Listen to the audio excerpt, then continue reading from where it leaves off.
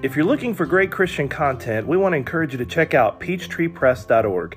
Peachtree Press LLC offers digital products, journals, books, Bible study guides, sermon outlines, Christian blogs, and church notebooks for children and adults. Some products are also available as print on demand. Peachtree Press is a sponsor of this program and a partner in offering authentic Christian content. For more information, check out peachtreepress.org.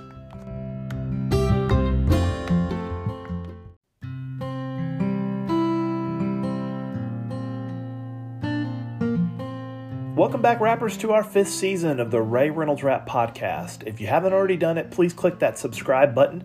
Follow us for authentic and encouraging Christian content. You can find us on Facebook, Instagram, Twitter, YouTube, and TikTok. Or check out our website at rayreynoldsrap.com. You'll find blogs, sermons, study guides, podcast links, and lots of free stuff. We hope that you enjoy today's broadcast. All right, so we're in John chapter 13 today, and we're going to do our very best to try to get through the whole chapter in the time we have. Let's just focus on the first 17 verses to start, and I'll go ahead and read it, and we'll come back and talk about all of it. It says, "Now before the feast of the Passover, when Jesus knew that his hour had come, that he should depart from this world to the Father, having loved his own who were in the world, he loved them to the end. And supper being ended, the devil had already put into the heart of Judas Iscariot, Simon's son, to betray him. Jesus, knowing that the Father had given all things into his hands, and that he had come from God, and he was going to God, rose from the supper, and laid aside his garments, took a towel, and girded himself. After that, he poured water into a basin, and began to wash his disciples' feet, and to wipe them with the towel with which he was girded. Then he came to Simon Peter, and Peter said to him, 'Lord, are you washing my feet?' Jesus said to him, 'What I am doing to you do not understand now, but you will know after this.' Peter said to him, 'You shall never wash my feet.' Jesus answered, 'If I do not wash you, you have no part with me.' Simon Peter said to him, 'Lord, not my feet only, but also my hands and my head.' Jesus said to him, 'He who is bathed needs only to wash his feet, but it is completely clean, and you are clean, but not all of you.' For he knew that one who would betray him, therefore he said, 'You are not all clean.' So when he had washed their feet, taken his garments, and sat down again, he said to them, 'Do you know what I have done to you? You call me teacher and Lord, and you say, well, for I am. If I then, your Lord and teacher, have washed your feet, you also ought to wash one another's feet. For I have given you an example that you should do as I have done to you. Most assuredly, I say to you, a servant is not greater than his master, nor is he who is sent greater than he who is sent him. If you know these things, blessed are you if you do them." So let's focus on the disciples first before we talk about Judas and his fall. And what all that entails, which I know we've talked about Judas in times past. The first thing is that this section of Scripture really divides up some of the things that Jesus took priority on. And I don't know if you've ever thought about if you were given a timeline. I think they're probably pretty much giving the king over in England a timeline right now. A lot of these people will get sick and they'll say to you, you have so many months or so many years or so forth. Maybe, if they ever come in and say somebody you love has 24 hours or 48 hours, that is the worst feeling in the world to know something's imminent. And the doctors have given kind of a basic timeline. Well, Jesus knows he's going to die the next day. He knows this. So what he puts as priority is probably not what the apostles had predicted. We would assume, or at least I would assume, if I were one of his disciples and this was his last day on earth, he would go stand on top of the temple with his hands spread out and say, "I am the Messiah. Let me tell you what I'm about to do. They're going to kill me. I'm going to die on the cross." I mean, I would expect Jesus to do that. Or I would expect him to maybe pour out the Holy Spirit upon them then. Pour out the Holy Spirit so that they could fully do everything that God had called them to do. Or maybe he would sit down with some, what we'd say, reporters. Why didn't he sit down with some scribes and say, "Let me tell you why I'm the Messiah"? We might have a whole list of things. Jesus' agenda with his disciples on that last night is to do something that he'd always done, which is eat with them. But something else that we don't have any record of him ever doing before, and that was to wash them, to wash their feet. This is a clear sign that from this point forward, John wants to shock you. He wants you to see what Jesus did was spent time in prayer, spent time in service, answering questions, and he marches to the place, literally, where he is going to die. He's ready for it. And it's the opposite of what we might think. So John, from an eyewitness standpoint, is going to give us some details in these next 4 or 5 chapters that you don't see anywhere else other than in John. And this story impacted John so greatly that he has to include this large section about what happened during this washing of feet.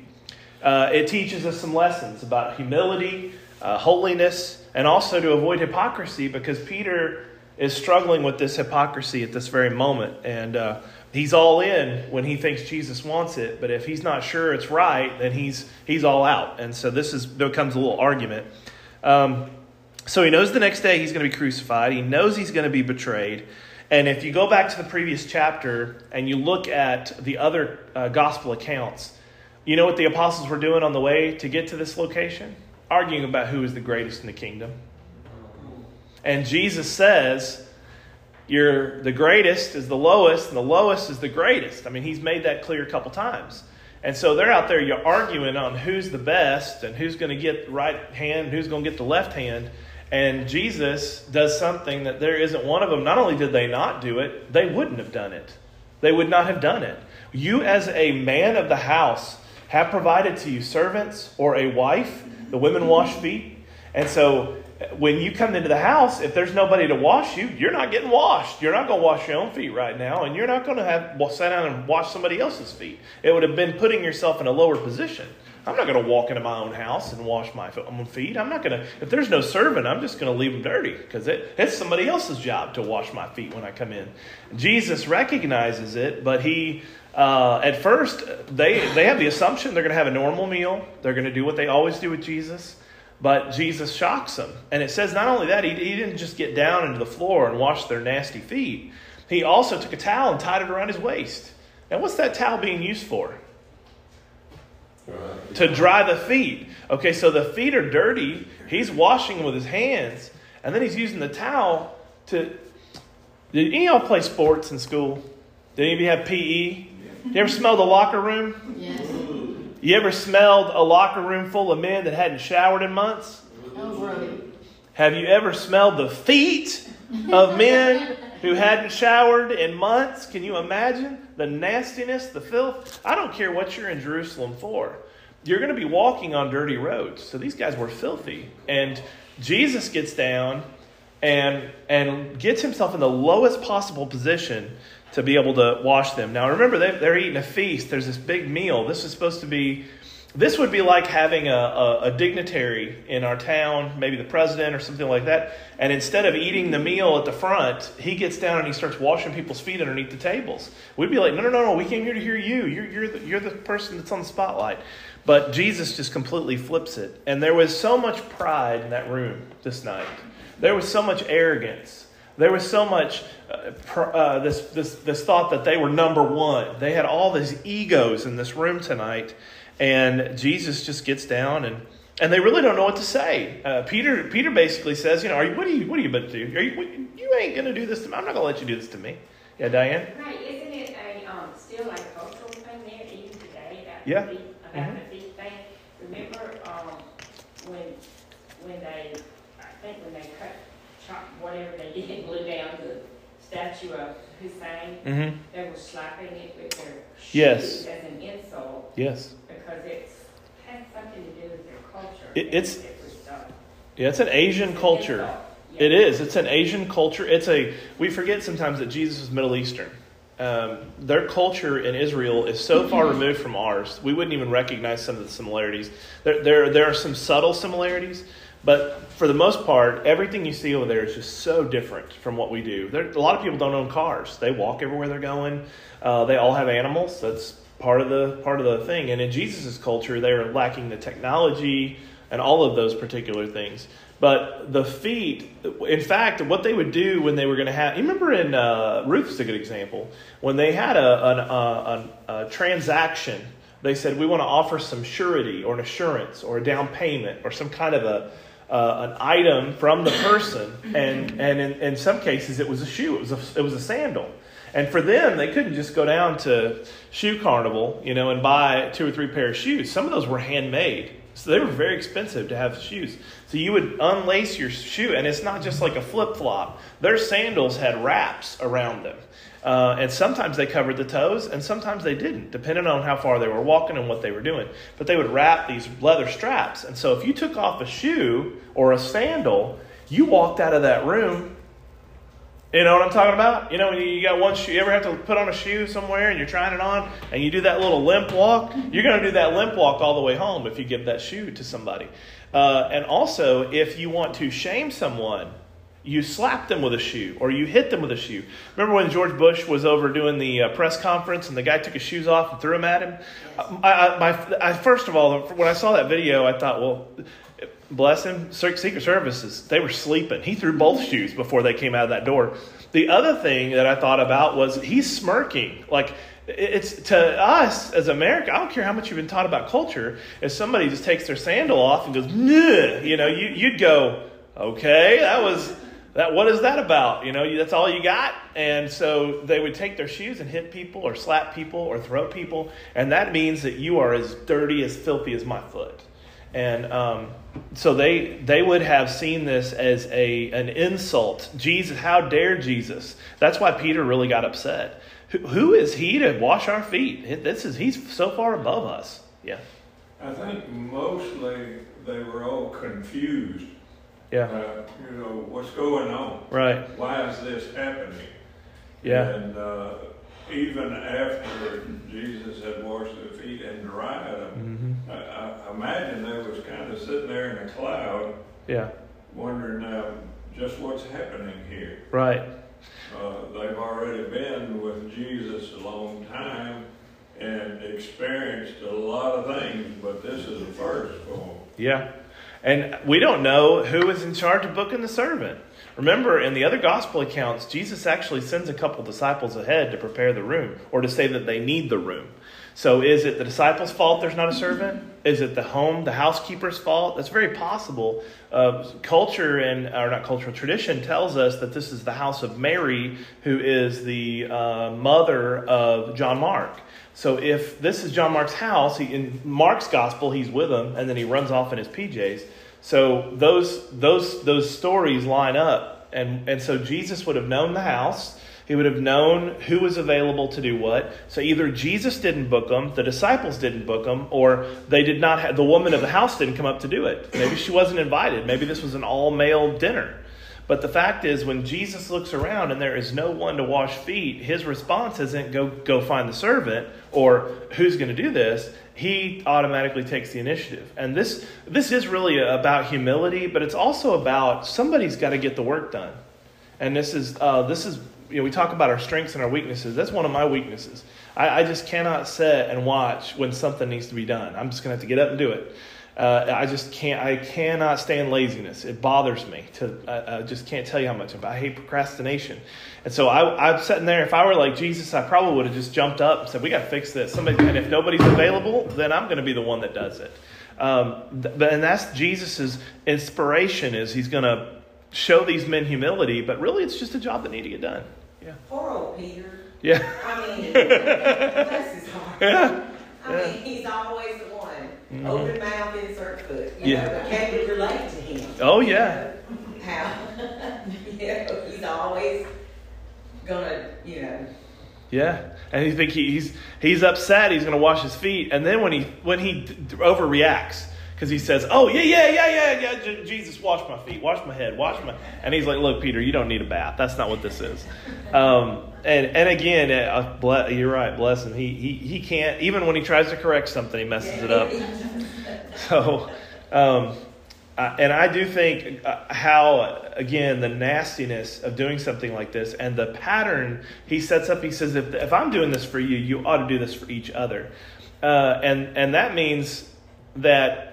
If you're ever with a whole row of people and you've got to pass food, sometimes it is with the tray. You're waiting for the tray and maybe they skip your pew. We get skipped a lot. because there's only me and Misty at the end, and the other end is an eternity away. So usually whoever's down there on that end will take it, and then we're sitting there waiting for somebody to come back. But usually if you're sitting in a row and something's getting passed, something's getting done, you have two options. The apostles never, ever made an effort to get out and wash each other's feet. Jesus started the first foot, and he said, you ought to do this for each other. And he does the second foot. And then he goes to the second apostle, and he does the first foot and the second foot. And he goes to the third. And this progression, they go all the way down the line. And he's sitting there going, y'all ought to be washing each other's feet. This is what I'm doing this so that y'all do it for each other. The guy on the end, by the time you get to the other end, if it's Peter's at the first seat, his feet are completely dry. He sat there and watched Jesus wash every single person's foot. And he has sat there in that seat and watched, and he could have easily gotten up and grabbed a towel and helped him. Jesus says, if I'm going to do this, you better do it to each other. And they sat there and watched every single foot and didn't. So it really, at this moment, they could not let go of their pride. They would not allow themselves to wash another man's feet. They wouldn't do it. He even washed Judas's feet. Yeah, and washed Judas's feet. Whew, that's one that I probably wouldn't wash too much if I was going to start it. You wouldn't get it clean, would you? Yeah, no, or he might lose a few toes or something. But how would you, if you were in that situation, you knew that this man has already bargained for your life. He's already planned. He knows exactly how much the reward is going to be, 30 pieces of silver. He knows exactly who to talk to. He's got his liaisons inside the Sanhedrin. He's all in. And when Jesus washes their feet, and then he tells them, whatever you're going to do to go quickly, Judas exits, and he knows already what the outcome is. And Jesus washes his feet anyway, and probably gave it just as much attention as he did anybody else's. Yeah, Robert. Yeah, I think one of the things is, people sit back and don't do anything. Yeah. And we need to always be looking for opportunities to serve. Right. And along with Jesus washing his feet, he was heaping coals of fire on his head. Yeah. I mean, Judas had to have. Judas knew what he was going to do. Right. And here he's got Jesus washing his feet, and he's going to be betraying him. Right. That would be, a normal person that heaping coals of fire on his head, that would be devastating. Right. But it didn't devastate him enough, obviously. No. Carrie, what were you going to say? I said I was wondering how Judas was feeling as he was washing his feet. Yeah. Imagine, you're about to betray the guy that's doing this. You're sitting there watching it. I would think that his conscience had to get a hold of him. I don't know how you could sit there and keep a straight face, knowing what you're about to do. And it should have changed his mind in that moment. Why would you want this guy to die? But had he gone too far, he could. Yeah. Turn around. I think he probably had. I think he'd already made the agreement, and he just needed to pick up his payment so that he could walk to the site. This wasn't like he was going in there going, how much would y'all give me? I know where he is. He'd already done that. He'd already told them, I know where you can find him. I'll lead you to the place. And so this is the hour. This is when they knew that a lot of the people would be enjoying feasts and would not be paying attention. It's one reason why some things happen in a news cycle. If you ever notice, really, really bad news, sometimes drop on the weekend, so nobody can talk about it until Monday, and by Monday, 6 other things have happened. So that's what happens here, is they catch, the Jews catch the disciples off guard, and really the world off guard. They're focused on Passover. They're preparing meals. This would be like if somebody's coming to rob you blind, they wait until you go to somebody's house for Christmas or Thanksgiving dinner. They are taking this liberty to punish Jesus and the apostles with as little media coverage as possible. They want to do this very quietly. They want to whisk him away, and they want to kill him. Unfortunately, the only way the Romans would approve of it is if it was crucifixion, which became more public. Everybody knew he was going to be crucified on the hill. So there's a lot of concern when we see him. Jesus is down on his knees. I think that image stayed with him. I think you can see it in 1 Peter 5 when Peter talks a little bit about humility. But this is what is important for someone who claims to be a holy, clean person, is you have to let Jesus cleanse you, and not just like Peter's talking about, go ahead and do my whole body. Jesus, his blood does cleanse our whole body.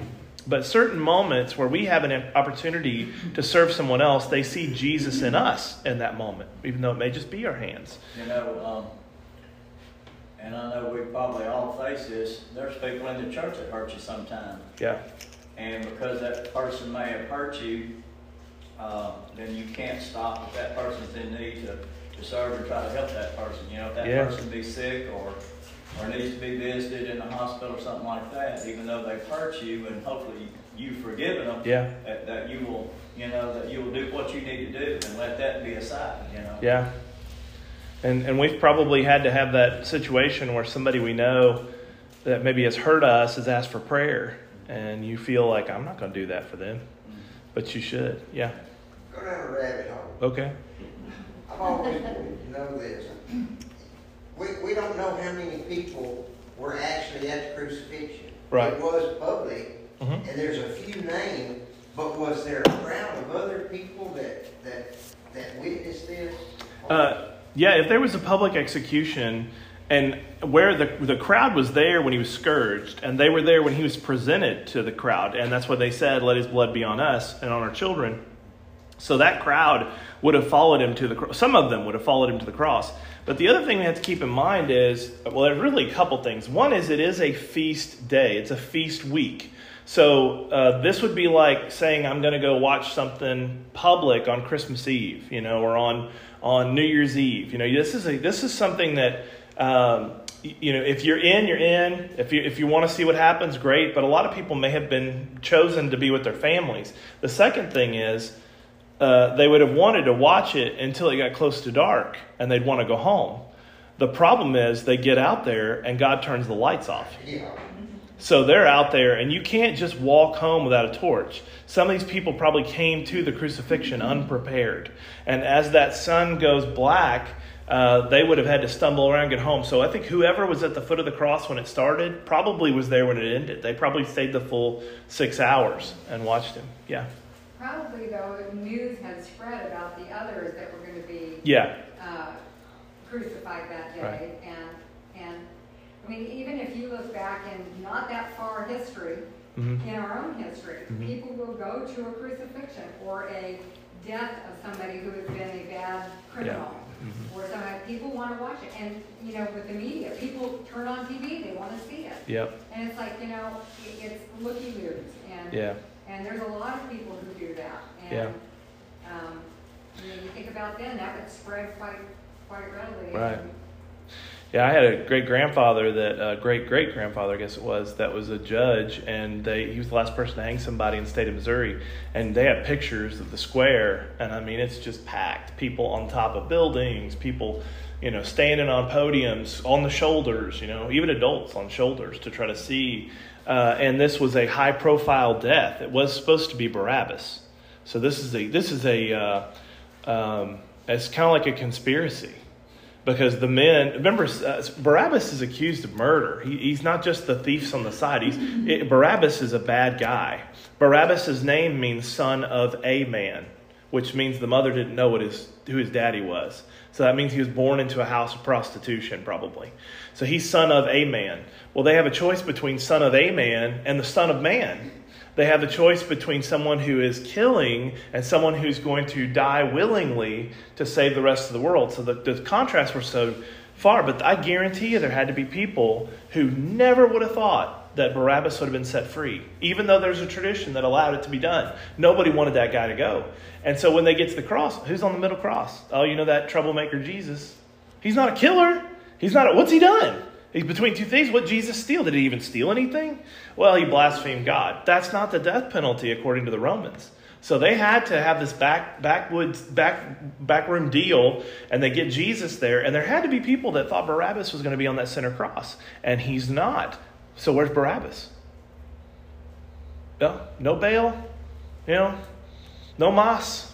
He's gone. He's gone, and he did not answer for what he did. If he was, as tradition says, like a sicario, he was a killer, an assassin, he just goes out. And what's he going to do? I mean, he was supposed to. He's dying on a cross for his sin, and Jesus takes the place, so he's gone. If your brother, sister, mother, child, wife, husband was murdered by a guy, and you go to the execution and he's not there, and they said, "Oh well, we had the Jews out in the center courtyard and gave them a choice, and they said they'd rather have this guy die." Well, that means he gets off scot-free. How would you feel about that? That's a demonstration of how corrupt the Jewish hierarchy was. Mm-hmm. Because, the ones that arrested Jesus in the garden was not the Romans. No. It was somewhere in the process where the Romans took over, because the Jews weren't allowed to do that themselves.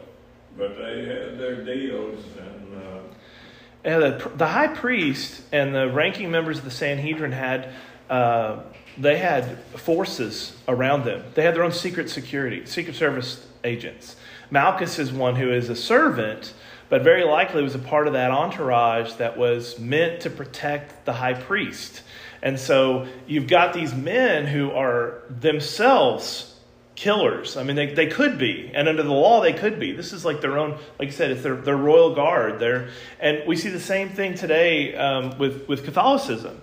You have a man in power who says, you shouldn't use weapons, and you shouldn't hurt people, and you shouldn't. Have you seen the guys that guard him? Have you seen the guys that guard him? Heavily armed. If they kill someone, they receive no punishment because they're protecting Christ on earth. That's who he is to them. He's the Christ representative on earth. So you can kill for him. Crimes by proxy. Yeah, that's right. So, I mean, it's really bizarre how quickly from where they were in the 400s AD or BC to now in the time of Jesus, how they had been stayed so fully corrupted for what they were doing, and they could get away with taking a trained killer off a cross and putting a guy on there that everybody loved. I mean, just 4 or 5 days earlier, they were in the streets crying out his name. They're laying down palm branches. This is the Messiah. They were all excited to hear him, and they turn on him on a dime for political moves. And sometimes we make those rash decisions where we just throw our hands up. We say, well, I'm never going to support that person. I'm never going to do that. But they may be the lesser of two evils, And so in this case, Jesus is not the lesser of two evils. He is perfect. He's flawless. He's never done anything wrong. And they turn on him. And I've often wondered what Barabbas did after that. How did he feel? We sing songs about Thomas, and we sing songs about Peter, and we sing songs about Andrew and Jesus, but we don't talk about Barabbas. I want to know about this guy. I want to know what he did. They made a movie about Barabbas and what he possibly did. Okay. What's the name of it? Oh, Lord, I don't know. I'd like to watch that. That might be good. It was quite interesting because it was all pure speculation, because scripturally we don't know. But that's right. It was quite interesting because it had to affect the fella, other than the relief of not being up there crucified, that the Lord had done this in his place. Right. And and then the one of the guys on the cross basically speaks out to the other one and says, he hasn't done the same crimes we have. He's not guilty of the same things we have. He shouldn't be here, but we should. Yeah. So the movie was called Barabbas, and it starred Anthony Quinn. Really? Yeah. Was he Barabbas? I'm gonna have to watch that. That's good. I love those. He was a seasoned criminal, though. He probably just he probably had no conscience. He probably just was killing somebody else. Went right back out and did it again. He went ahead and kept doing what he was doing. Well, I mean, seasoned. Right. Well, man, isn't that interesting though that we can be forgiven and Christ can take our spot on the cross, and within short time we're back doing what we were doing anyway. When we should really be saying, I should be changed forever because of what Christ did. But sometimes we go right back to the same sins. And if Barabbas may have done that, he may have went right back to his life of killing. And he seems to be a ringleader. So, I mean, it's like having a leader of the mafia sit back on the street. And it also shows you the more things change, the more they stay the same. That's right. Look at our political and our governmental. I mean, It's all corrupt in right. every country. Well, why is Herod even on the throne? He's a cross-dressing sexual pervert. He is a terrible human being. He was, and even his brother. I mean, he's got a brother that's, there's some of these guys that are just evil. I mean, flat out evil. And they're switching wives. They're killing wives. They're killing kids. These are just terrible people. And none of them were punished for what they did. And there's certain things that people in power, they know people. And they can get away with anything. Literally get away with murder. And they killed Jesus for doing nothing. And that just, really, we stand there and we think, if we were in that crowd, what we have said. Would we have said, crucify, crucify? Would we have not said a word? The pressure of the people in the Sanhedrin was so much that, as we read a few chapters ago, there were parents who wouldn't even defend their own son. They were so scared of the synagogues and the Sanhedrin that they said, he's of age, ask him. All we know is he was born blind, he's not blind now. We don't want to be involved, because they didn't want to get kicked out of the synagogue. So it was so corrupt, you would not even defend your own child to go against them. And that's crazy. If Peter would deny Christ, we would definitely. Yeah. And I don't know which sin is greater, to be quite honest, between what Judas did and what Peter did. We'll get there pretty soon. But both of them. To get levels of sin in here. Yeah. No. Maybe levels of mercy, but what's any difference? Yeah, I don't know. It's pretty sad. All right, so let's go down to verse 18, and we'll look through here and talk about Judas for a minute. It says, I do not speak concerning all of you. I know whom I have chosen, but that the scripture might be fulfilled, he who eats bread with me has lifted up his heel against me. Now I tell you before it comes, that when it does come to pass, you may believe that I am he. Most assuredly I say to you, he who receives whomever I send receives me, and he who receives me receives him who sent me. And Jesus had said these things. He was troubled in spirit and testified and said, most assuredly I say to you, one of you will betray me. The disciples looked at one another perplexed about whom he spoke. Now there was leaning on Jesus' bosom one of his disciples whom Jesus loved. That's John, by the way. Simon Peter therefore motioned to him to ask of whom he spoke. Then leaning back on Jesus' breast, he said, Lord, who is it? Jesus answered, it is he whom I shall give a piece of bread when I've dipped it. And having dipped the bread, he gave it to Judas Iscariot, son of Simon. Now after the piece of bread, Satan entered him. Then Jesus said to him, what you do it quickly. But no one at the table knew what reason he had said this to him. For some thought, because Judas had the money box, and Jesus had said to him, buy those things we need for the feast, or that he should give something to the poor. Having received the piece of bread, then he immediately went out, and it was night. So it's now under the cover of darkness. John shows this several times, the difference between light and dark. He goes under the cover of darkness to finish the betrayal, to get things handled. But they'd heard him say earlier in the day, we need you to do this, need you to do this. He kept the money. So they didn't really, even though Jesus told them, I'm going to dip in the bread, I would have sat there and watched Jesus till he dipped in bread with somebody. And another thing too, there's a question often about what their culture was like. They would often dip in herbs with their bread and in olive oil. So you can assume that at that table, he's not dipping his bread into the cup. He's dipping it into, when he says cup, he means, it's like chips and salsa to them.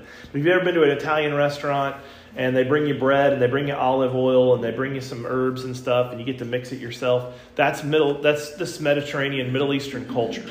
So he says, and they're ripping off bread here. So he rips off a piece of bread, hands it to Judas, and then they dip at the same time into the cup. And then he says, you need to go do it quickly. And so he's the son of, he's the son of, and it tells Simon, he is a well-known person among the 12. But he's the son of perdition. And it was predetermined that somebody would betray Jesus. And Jesus says, I already know who it is. And he just calls him out. And of course, again, you've just had your feet washed by him. And I'm sure he wished he had never been born. Because Jesus says earlier, This is something that it'd be better for this person if they were never born. The other thing I don't want you to miss is that, and I hadn't noticed that, I've read through John 150, 200 times. I didn't really notice until when we were studying for this and getting this lesson ready, is when he says that he knows he's going to hurt his heel. Do you see that in verse 18? He has lifted up his heel against me. Now, there's a couple of places where that is prophesied. One is in Psalm 41, but if you'll remember in Genesis 3, he said in chapter 3:15, he said, he will bruise your head and you will bruise his heel. So he says, the one who's supposed to bruise my heel just left. And in the garden, who was the one that was spoken to? It wasn't Judas. It was spoken to who? The serpent. And so Jesus basically is saying, somebody's going to bruise my heel. Somebody is the serpent. Somebody is the devil. And he says that in other places. One of you has a devil or a demon. The other thing, too, I don't want us to miss, is it says that after he had done this, after he made this decision, that the devil entered him. Let's go back. Where was that at? That's in verse 27. After the piece of bread, Satan entered him. So from this point forward, it is the devil's work. Much like Pharaoh was in the times of Egypt. So Satan is using Judas, and so therefore he becomes the serpent. He becomes the demonic person. And so a lot of the things from here on in, we get really upset about what Judas does. But ultimately, I don't know how much of a choice he'd gone down that road so far. He couldn't do it. He couldn't give up. Well, verse 2 says the devil had him already put into Judas' heart. Yeah. He had been at work. Mm-hmm. This all had to be done to fulfill. And I feel sorry for Judas for that, because he was the chosen one for this particular job. He was. And whatever reason, when Jesus chose him, he would have had to have known he was the one. Now, there's another, we talk about books that have been written. There is the Gospel of Judas. It's a fictional rewrite of what Judas really went through. And in that book, I can't remember, I don't think I have a copy of it. I did the audiobook. But he basically, Judas says, Peter's the one who betrayed Jesus. It wasn't me. I asked for forgiveness, and I wanted to die for what happened, but Peter is the one who actually committed the crime of betraying Jesus, which is all false. But here in this moment, Peter thinks he's better than Judas. All of them think they're better than Judas. They all think they're number one. They think they all deserve to be at the right hand. And I think it's interesting, too, that up to this point, we've seen Peter as the right-hand man, but it is John who's leaning on him. Like, they were very close, very close. Well, I would argue that John was like his best friend. And there are so many times that John and Jesus are having conversations. He says he's the one whom Jesus loved, the disciple whom Jesus loved. So they have this great relationship. So Peter thinks John knows some information. And John says, I don't know who he's talking about. So they all took Taylor, right? Yeah, they did. After the garden. Yeah. Yeah, go ahead, Barbara. When it says, lean back, Lord, who is it? Jesus, was this just like a private because then back here it says no one at the table knew why I did it. Right. So this was just like a little private conversation. Yeah, for that end of the table. More than likely, Jesus isn't giving long, lengthy speeches. He's just talking at the table. So more than likely, he's leaning up against him because they sat down in a semicircle, half moon, and the servants would go around the inside of the table and wash feet. So it's kind of in a U shape. So where they sat at the table, it is not. I know I really upset some people when I showed that picture of Da Vinci and I said this wasn't the Last Supper. There were some people who were like, "Oh no, wait a minute, he was an artist." I said, "I'm not opposed to it. It's a neat picture," but they would have never sat in a straight line. But they would have been in close proximity to a handful of people. But to talk over people and over food, I mean. Most of us, I have a hard time hearing my wife in the next room. I sometimes have a hard time hearing her in the same room. So imagine with all the talking and the food and the hustle and bustle and the cups and the pitchers and all the noise, more than likely if they did hear it, they didn't know exactly what was going on. So this is kind of at that end of the table. Peter and John and Jesus. And Judas is obviously sitting on one side because they dip in the cup together. So yeah, it was kind of not necessarily a private conversation, but only heard by a couple of individuals. in that culture, the people, I mean, when they talk face to face, I'm talking about their face to face. Yeah. Americans, when you're over there in that and experiencing that, you want to put out your hand and push them back. Yeah. Because they're right in your face. Yeah. So much so you can smell their breath. Right. You know, and that is just the way they speak. Yeah. Face to face. Yeah, I think it's fun. I remember that episode of Seinfeld where Judge Reinhold is the guest star. He's dating Elaine, and he gets up. He said he's a close talker. And so Jerry determines he's going to get just as close, and they're like this close talking to each other. We probably all know people that are close talkers. But they did. They kept their hands on each other. They sat close to each other. When you greeted somebody, when you came in a room, you gave them a kiss on the cheek. Some cultures and more European cultures kiss on both cheeks.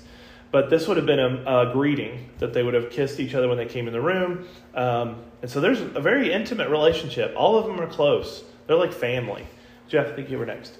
But yeah, I was just thinking about, Judas and how scared he could have been when Jesus picked him out even before he gave him that piece of bread. Because, I think of it like being in the mafia. Once you're paid, if you try to give that money back, maybe he did try before he, got around the table.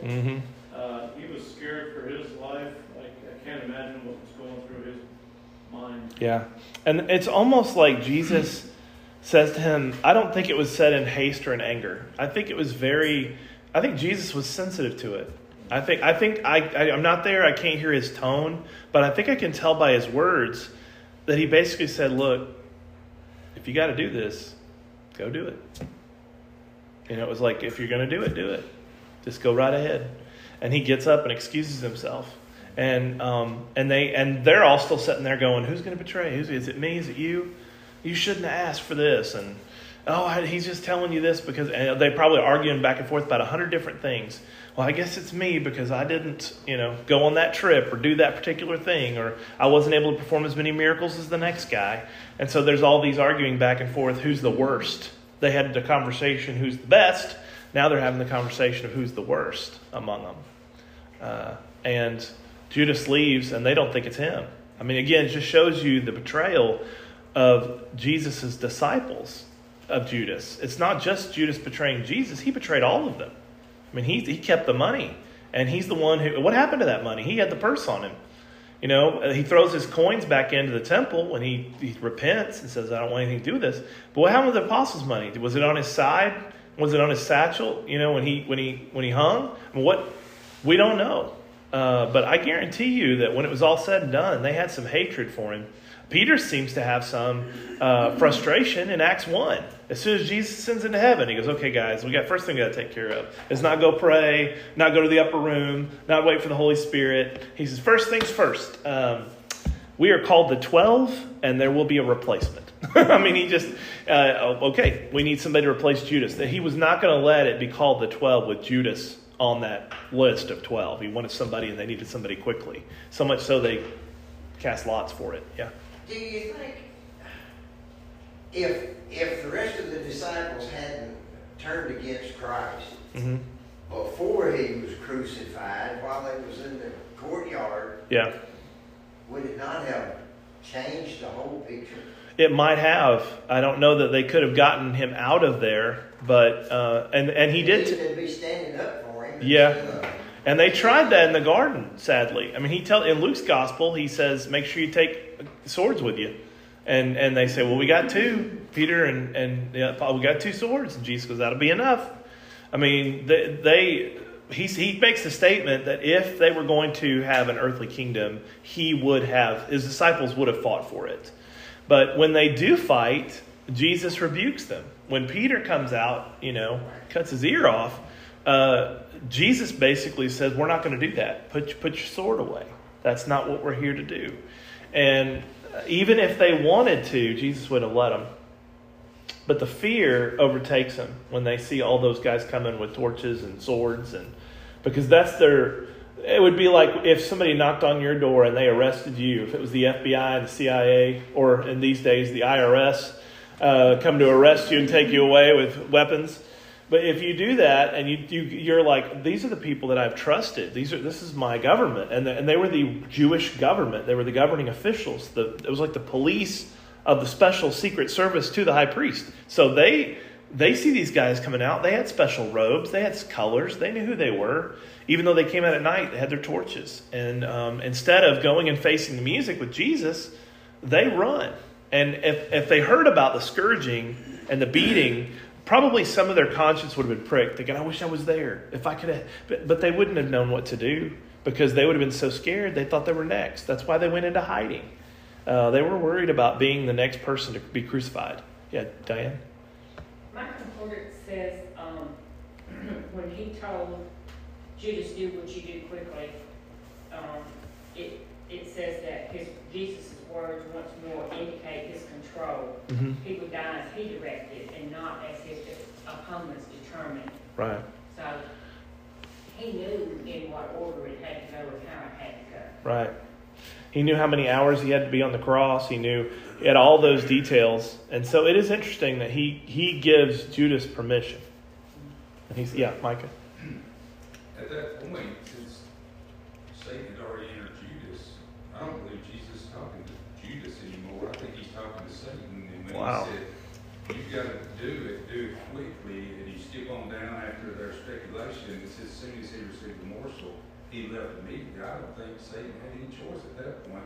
Mm-hmm. Because if Jesus had said, get out of him, he would have been cast out. If Jesus had said, cast him into the abyss, he would have went to the abyss. So when he said, what you do quickly, Satan obeyed and did it quickly because he had no really choice, because whatever Jesus told him to do, he had to do. That's a great point. I think that's absolutely true. That totally makes sense. It does. And their meter changed or anything? I don't know. In the other examples of demon possession, their faces were disfigured, their bodies were convulsing. He may have contorted his. I don't know. But I hadn't thought about that. He may be talking directly to the devil. You go do this, get it done, and he has to do it. Jesus said, "Nobody's going to take my life from me. I'll lay it down willingly," and that's cool. I hadn't thought about that.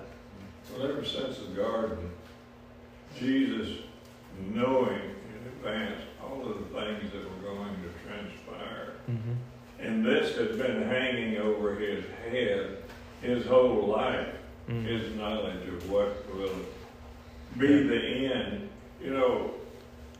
As an analogy, I mean, sometimes when you got something that you're going to have to do, you don't want to do it, and you put it off just as long as you possibly can, you know, and then finally when you make the decision, let's get it done. Right. And that's... Well, Jesus also knows that it was not allowed for the Romans to crucify Jews after dark, because on the Passover weekend, it was a holy weekend, and they weren't allowed to do that. And so Jesus knows at this point he has less than 24 hours to live. Less than 24 hours. So he's saying, whatever you got to go get it done. Go get it done. And by that time, the next day, he'd be dead. He'd be crucified. So let's look at those last few verses real quick. It says, so when he had gone out, Jesus said, now the Son of Man is glorified, and God is glorified in him. If God is glorified in him, God will also glorify him in himself and glorify him immediately. Little children, I shall be with you a little while longer. You'll seek me. As I said to the Jews, where I'm going, you cannot come. So now I say to you, a new commandment I give to you, that you love one another as I've loved you, that you also love one another. By this all will know that you are my disciples, if you have love for one another. And then the last little section there says, Simon Peter said to them, Lord, where are you going? Jesus answered him, where I'm going, you cannot follow me now, but you shall follow me afterward. Peter said to him, Lord, why can I not follow you now? I will lay down my life for your sake. Jesus answered him, will you lay down your life for my sake? Most assuredly, I say to you, the rooster shall not crow till you've denied me 3 times. And that really builds up to the speech he gives to the whole crew in chapter 14 about where he's going. He's actually going to prepare a place, and then they would join him soon afterward. But it really shows that Jesus' intention was to make a worldwide impact. It was not just for dying for the Jews. It was not just dying on behalf of the system of the Levitical priesthood and the old law. He's dying so that all men could come to him. And he says, I'm going to be glorified in this. I cannot not be glorified in this moment. And he immediately changes his demeanor. It's not about the food. It's not about the washing of feet. It's not about anything other than just telling his disciples, my hour has come. The next 3 chapters are, my hour has come. I'm going to send the Holy Spirit to you. And all this speech takes place before they go to the garden. None of this is recorded in any other Gospels. John, for whatever reason, spends these chapters from 14 to 17 saying, this is what Jesus said in the room. This is what Jesus said in the garden, because he wants you to kind of have a whole detail. And he says, I'm going to give you a new commandment. It's not just love one another. I'm telling you, you need to love one another as I've loved you. If I wash your feet, you wash each other's feet. If I serve, you serve each other. If I love, you love each other. And lays out this new command. It's not that it's new in that they didn't know it, but it is new in that there is a direct application to it. Is that now it's not just love. I've shown you what love is. This is what it looks like. And you need to do it. And I think we need to have that love for Jesus. We need to have that same love for other Christians. We need to have that love for the world. This Sunday, I'm going to show those 4 thoughts from Mark. Love the Lord God with all your heart, soul, mind, and strength. And then I'll be gone the 19th for the marriage retreat. But when I come back on the 25th, my sermon that morning is going to be love your neighbor as yourself. We're going to take that. It's a 2-point sermon. Love your neighbor, love yourself that Sunday. And we'll talk about what this all implies. We talked about last Sunday, this is what love is. But how is it applied? How can I show God that I love him with all my heart? How can I show God that I love my neighbor as myself? And so Jesus says, I have exemplified it for you. I want you to love other people. And the only way they're going to know you're mine is if you love people. They're going to, and this is too simplistic. People are not going to know that you're a Christian because you sat in a building on Sunday. People aren't going to know that you're a Christian because you have Bibles in your house. They're not going to know that you're a Christian because you pray. You probably do that privately. They're not going to know that you're a Christian just because you quote Scripture on Facebook, because there are a lot of people that quote Scripture on Facebook, and they are far removed from anything godly. But he says the only way the world will know that you're mine is by the way you treat each other. So, you ready for the deep theological question? I'm going to ask you a question. You're going to have 2 weeks to process it.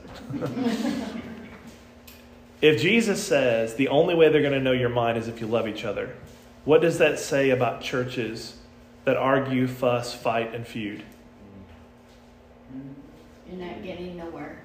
What does that tell people? If you're known, you're known by being God's child by love, what happens when we don't show love? Who are we the children of? Where do we rank when it comes to those that are godly and ungodly? I mean, Jesus even said, oh, you do good things for your kids? Even ungodly people do that. Oh, you give? Oh, even ungodly people give to certain causes. What makes you different? Jesus says the one thing that's going to separate you from everybody else is the way you treat each other, the way you treat people. So if we talked a few weeks ago about Sundays being the worst day for people to go out to eat because the waitresses and waiters don't want to wait on us because we're all grumpy. The way we are seen, usually it's because I've taken you over a few minutes, like today. So be nice today. But we need to be the type of people that are not shouting and screaming and critical and judgmental and harsh. We need to be seen as people that love. Now, if you love somebody, you still teach them the truth. You still try to teach them that if they're lost. But the way people know is that we're unlike anybody else. We are so loving and so kind and so gentle and so humble that they say, that's the kind of friend I want. I love to be around humble people. I do. Because there are times when I'm around, I have some friends that are so full of humility, they can put me in my place in half a second. And I love being around humble people because it reminds me that's how I'm supposed to be too. I need to be, you ever been around somebody that's so wise and humble and they don't say anything, and then when they open their mouth, everybody just, they want to hear every word, hanging on every word. That's the way people should see us, is that we're very careful, we're guarded, we're cautious. And when we do say something, it's in love. When we do something, it's in love. If we teach something, it's in love. Everything we do is in love. If we don't have love, we got nothing. Because he says, love the Lord your God with all your heart, soul, mind, and strength. What were you going to say? Well, when we was growing up, Miss Nellie, if we shout and carry on, Miss Nellie used to pull us aside and told us to kiss each other. Yeah. And hug each other. Yeah. And give good thoughts. Yep. Or write a good letter. Yeah. To them. Right. Give them some put-ups instead of put-downs. Exactly. Yeah. Rob, what do you say? Yeah, I've been attending a Bible study at the RV park where we live. Yeah. On Tuesday nights, and it's just a ladies' Bible study, and it's non-denominational, it's nothing like that. And we're studying the book of Luke about compassion. Yeah. And so last night, one of the exercises we did was we picked a piece of paper off the table, and there was different colored paper, and you picked out whatever color you like. You didn't know what you were going to do. Right. And we had to cut a heart out of it. They didn't say what size. Right. And then the job was to write a love letter to Jesus. And so some of us wrote a lot, and we had a big heart, and some people cut out a small heart. And when we started, breaking this apart, it was, would you have chosen a different color paper if you knew that you were writing a letter to Jesus? And I actually chose the paper for my neighbor, and I just gave her a piece of beige paper. And she said, I absolutely would have chosen a different color. And I chose turquoise because I like that color. But it was really a great exercise because you could write down your feelings about Christ and the love that he shows to us, and then why do we love him? Yeah. And it was. I just recommend that people write a love letter to Christ. It's amazing how it makes you feel and how you start thinking about those things. Yeah, I think that's great. I think that it's very important to strengthen our relationship with the Lord more than any other relationship we have. If you love somebody, you spend time getting to know them. You want to know everything about them. You want to hang out together. Do things together. We need to have that kind of a relationship with the Lord that we want to talk to God all the time. I can't not go to church. I got to go to church. I got to go to Bible study. I got to pray. I got to read my Bible. It shouldn't be a chore if we really love Him. And that's what's turned a lot of people off from religion. I remember my grandfather wasn't a Christian. My daddy, every time we went up there, he tried to talk to him. And the last conversation that my daddy said, he said, you see old A.G. over there?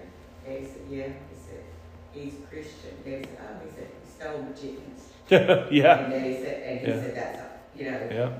And so Big Daddy was done. Right. And so we have to realize that how we act, it can have a profound effect on people. And part of the reason why we're not able to, like you said, win people is because somebody else has hurt them. So our job should be to heal them. Like if somebody's been hurt by something that happened in the church. I think about, you ever look at I know we're way over time, but you ever think about when you're looking at the church directory, people that are in the directory that we hadn't seen in 6 months or a year? Every church has those people. And sometimes we talk about trying to reach the people that have left, but we also need to be looking for other people that have left. If they've left another church, this is our opportunity. Say, well, I'm sorry that you got hurt there, but come over here. But we all have to collectively work together. We've brought people to church before that we told them, you're going to be safe. We've got you. Nobody's going to say anything to you. You can sit with us. And lo and behold, somebody puts their foot in their mouth. This happened once where we had invited this lady, and she came and she brought her children and was sitting in the fellowship meal. And as she was taking her first bites from the meal, a member came up to them and made fun of her daughter. And she never came back. She never came back. And I'm sitting there going, no, don't be careful before, we do have to heal a lot of hurts with people that have been abused. And it's spiritual abuse. It's spiritual abuse. We don't talk about that very often. But there are some people that have PTSD as a result of spiritual abuse, being forced and told you're lost and you're going to hell, and they don't want to go sit somewhere. I mean, you don't voluntarily go sit and have your teeth drilled on. They have to tell you. Nobody goes, hey, I just want to go to the dentist and have 3 teeth cut out. That doesn't happen. So That's a good lesson, right? Yeah. Spiritual abuse, yeah. Spiritual abuse. Yeah. Yeah, I think definitely, yeah. I think so too, whenever you invite somebody and they're coming, you better be there. Yeah. I mean, yeah. Because they are looking right for you. Right. That's right. All right, so that's what we have until next week.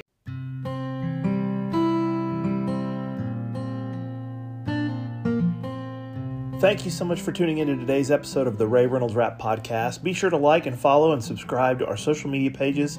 You can find channels and links on our Facebook, Instagram, Twitter, YouTube, and TikTok pages. Check out our website at rayreynoldsrap.com. Also, if you'd like to contribute to the show, if you want to send some prayer requests or suggestions about upcoming content, please email us at rayreynoldsrap@gmail.com. Hope you have a wonderful day as you seek to maintain an authentic life in Christ Jesus. To help you in your study of the Bible, we want to send you this Bible correspondence course. This course is non-denominational. It's based on the Bible. It's conducted by mail, and it's free.